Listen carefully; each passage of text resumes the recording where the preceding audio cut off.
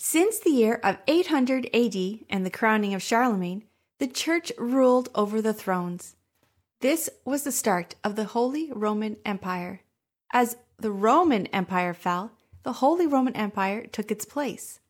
On August the 15th, 1769, Marie and Carlo gave birth to a little boy. Little did Marie and Carlo know their tiny baby would grow up to rule France and destroy the Holy Roman Empire.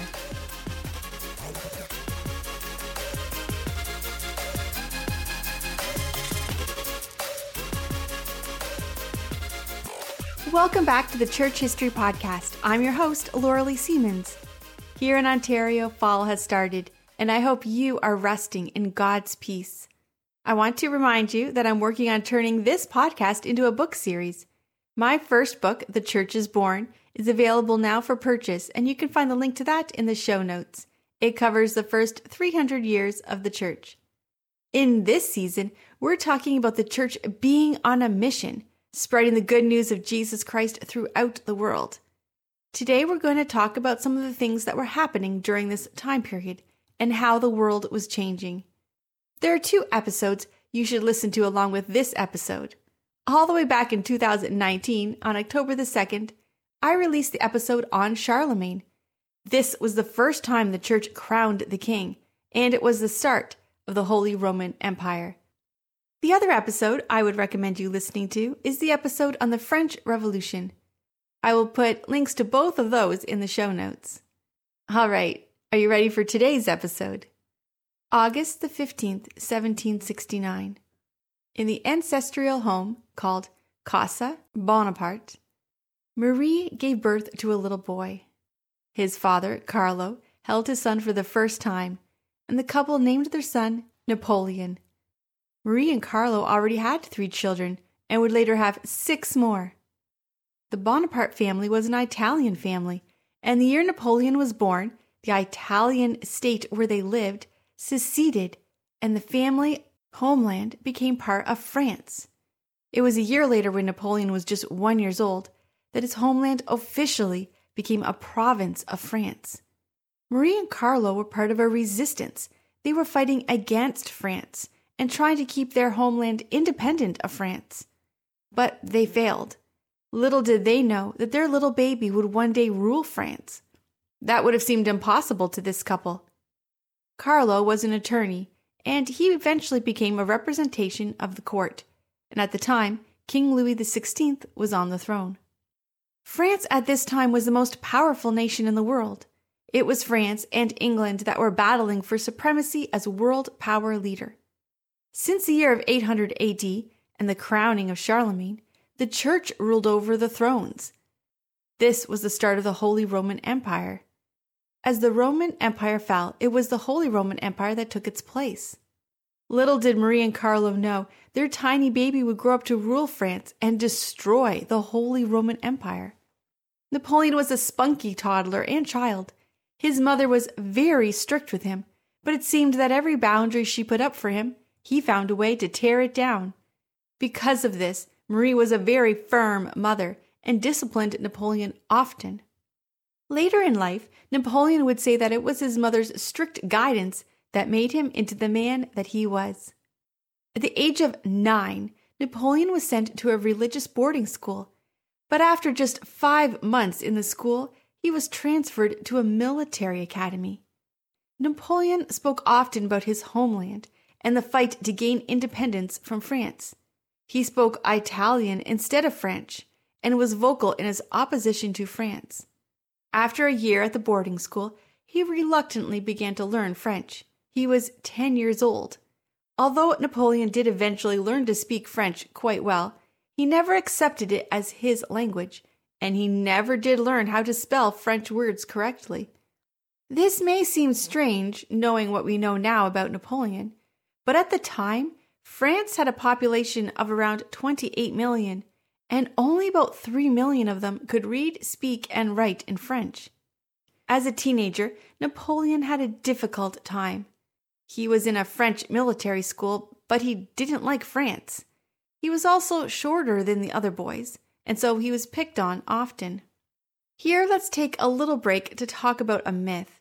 While Napoleon was short as a teenager, he was not extremely short as an adult. By the time he was an adult, he was just under 6 feet. So while he was not a tall man, he wasn't an extremely short man either. The myth comes from two things. One, he was short as a teenager, and that did cause him some pain. But also, most of what we in English-speaking countries know about him comes from propaganda pieces of artwork that were put out by the English who were at war with him. Because Napoleon didn't have many friends in school, he spent his time studying and became very educated. He especially became fascinated with math, history, and geography. He believed he would become a writer, and he even wrote one book. He also took up the hobby of being a sailor. One of the men Napoleon studied and admired was Alexander the Great. He learned everything about him and how Alexander the Great had almost conquered the entire world. During this time in America, on July 4th, 1776, the colonies declared independence. On September the 3rd in 1783, the War of Independence officially ended. France had sided with the Americans and against England. 1 year later, Napoleon graduated and joined the military in Paris. He was an artillery officer. Then tragedy struck. His father, Karl, died. The military school usually took 2 years to finish, but Napoleon finished it in just 1 year. He graduated October 28, 1785, with the rank of a second lieutenant in the artillery. 1 month later, on November the 3rd, Napoleon was stationed in Valence. 2 years later, in 1787, the French Revolution officially started. We talked about the French Revolution in a past episode. The French Revolution started because France was divided into 3 groups called estates. The clergy were on the top, then came the nobility, and then came everyone else. The bottom rung was made up of 98% of the population. Each of the 3 groups had 1 vote when making choices, so the church and nobility would always vote together, meaning that 98% of the population had no say in how life worked in France. Because of this, the people saw both the nobility and the church as the enemy. The Enlightenment was growing, and atheism was becoming a trend. People didn't want the church in France anymore. While other countries had fights between Catholicism and Protestants, France had its argument between atheism and the church as a whole. During the start of the revolution, Napoleon was sent to Valence to serve in the military. Napoleon requested to serve in his hometown, since he still believed they should be free from France. When Napoleon arrived, he found a 3-way struggle that was happening. There were the royalists who supported the king, the revolutionaries who were part of the French Revolution, and the nationalists who wanted the area to be independent of France. While Napoleon had spent his entire life being part of the nationalist and the independent group, he found himself supporting the Jacobins. The Jacobins were a pro-French Republican group. They were called the Friends of Freedom and Equality. His homeland continued to fight for freedom and looked for help from England. Because Napoleon had become a supporter of the revolution and a supporter of the Jacobins, his family had to flee the homeland. He was seen as a supporter of France. In 1789, at the height of the French Revolution, on July 14th, a mob in Paris stormed the Bastille.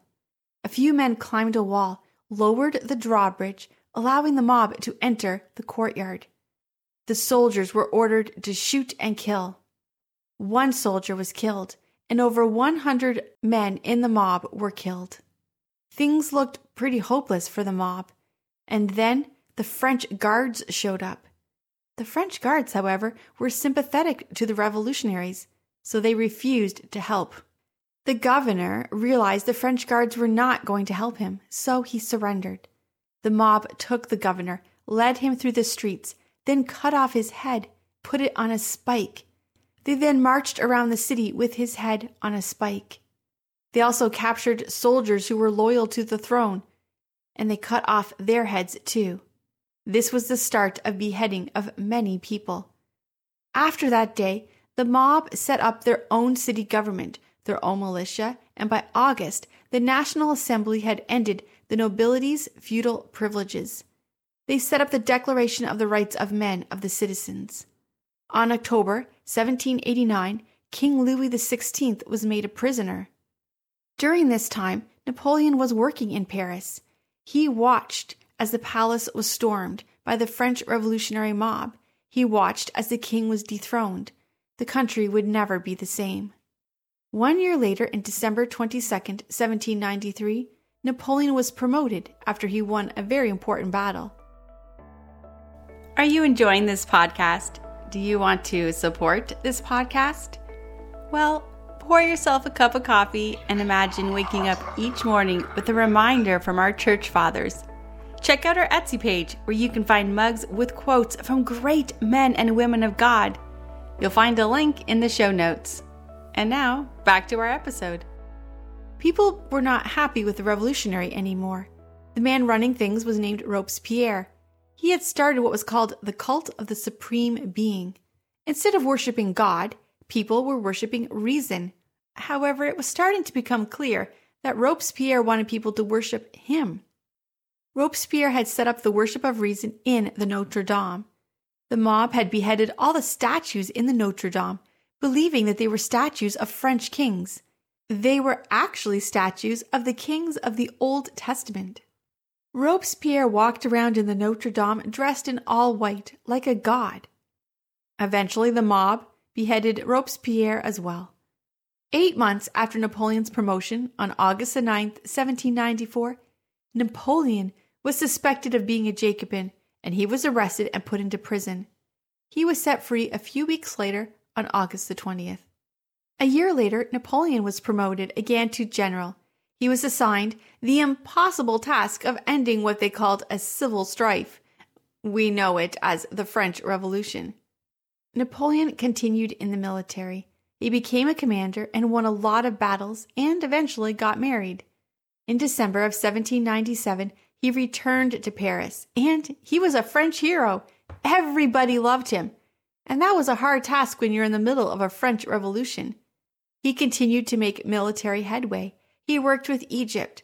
Alexandria fell, then Cairo. In 1799, Napoleon returned to France.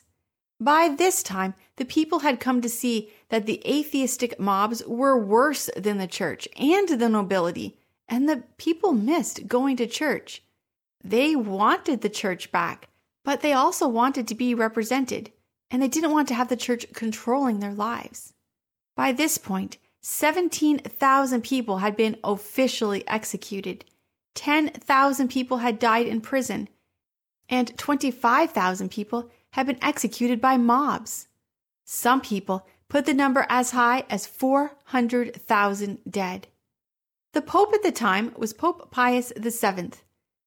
Napoleon was not friends with Pius VII. For starters, as a general, he had attacked the Papal States and took some of them under French rule. The Pope had been paying attention to what was happening in the world. The United States of America had fought a revolution to become independent. The French Revolution was trying to become independent from the church. The Pope gave a sermon saying there was no conflict between democracy and Christianity. This was shocking.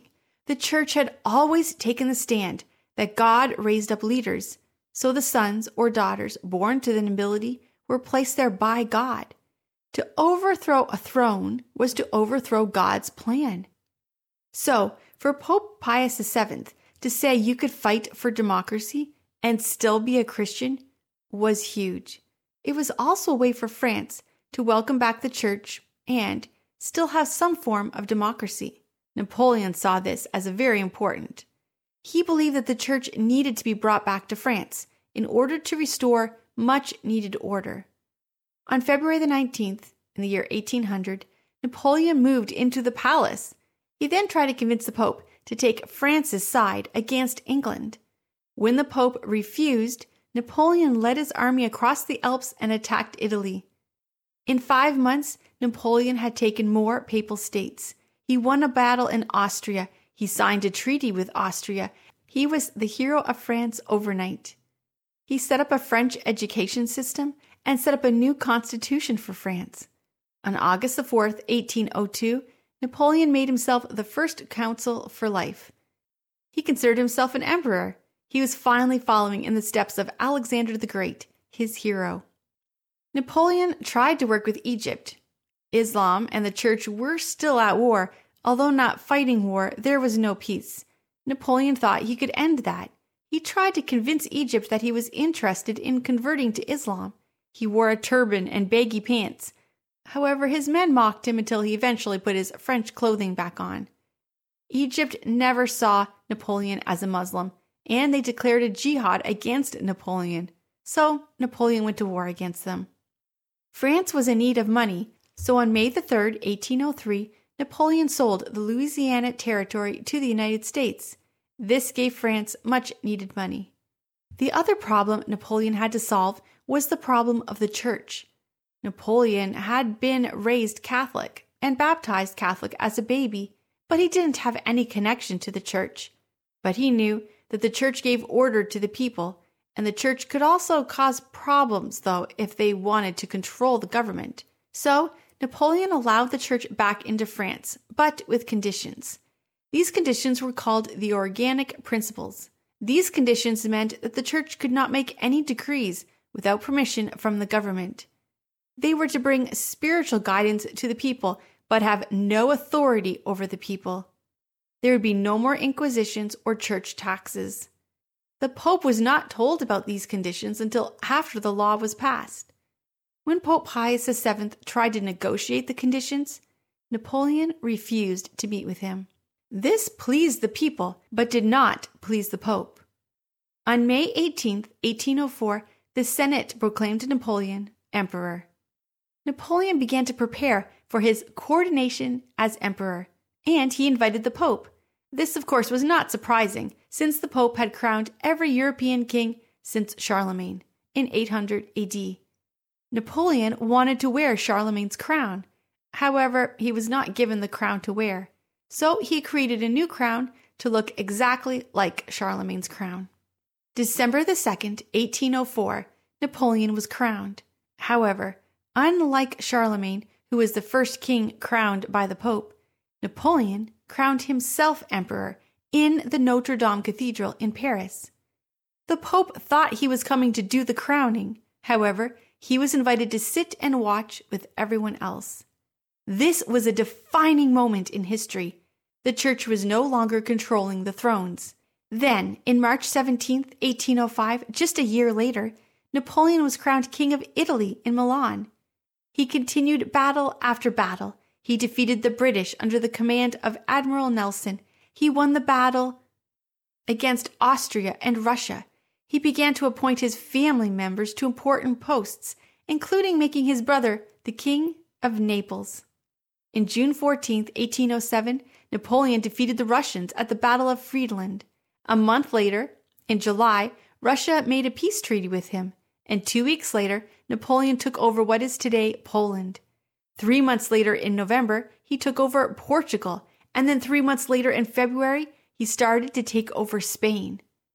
By June 4th, 1808, Napoleon named Joseph Bonaparte as the new king of Spain and the king of Naples. At this point, Napoleon realized that his wife was not going to give him a child. He also had over 20 concubines, and none of them had given him a child either. He divorced his wife and married a young girl named Marie Louise of Austria. She was a relative of Marie Antoinette. This gave him an alliance with Austria, and also 10 months later, it gave him a son. March 20th, 1811, Napoleon's son was born, and he referred to him as the King of Rome. Russia was not happy with the alliance with Austria or with the marriage, and soon a war started between Russia and France. On September the 14th, 1812, the French army entered Moscow. However, the people had abandoned Moscow and burned down the city, and the military was forced to fight in the winter with no shelter, and France lost. Then, a year later, on March 17th, in the year 1813, Prussia declared war on France. And June 21st, in 1813, the French lost a battle in Spain. Then, in January of 1814, an anti-French coalition entered France and attacked, and in 3 months Paris was taken, and the Senate declared the empire was over. Napoleon's wife and young son had to flee Paris. His son was 2 years old. And just 1 month later, Napoleon was no longer the ruler. The throne was given to King Louis XVIII. Napoleon was exiled, and things looked hopeless. But after just 1 year, on March the 1st, 1815, Napoleon escaped and returned to South France. Within just 6 days, he took control of the army again. King Louis XVIII fled, and Napoleon was back in control. On June 18, 1815, Napoleon was back on the throne and went to war against England. But he was defeated in the Battle of Waterloo by the British and the Prussians. Napoleon was hoping that he would be sent to America to live, but instead he was sent to St. Helena. He lived there until his death on March the 5th, 1821. The Holy Roman Empire had started with the coronation of Charlemagne in the year 800. The Holy Roman Empire had been the world power. Napoleon ended that. The life of Napoleon changed the shape of the world. Next week, we'll return to more stories of church history. In the meantime, don't forget to check out my book, The Church is Born, telling the story of the first 300 years of the church. You can also check out my other podcasts and blogs and videos at lauraleesiemens.com.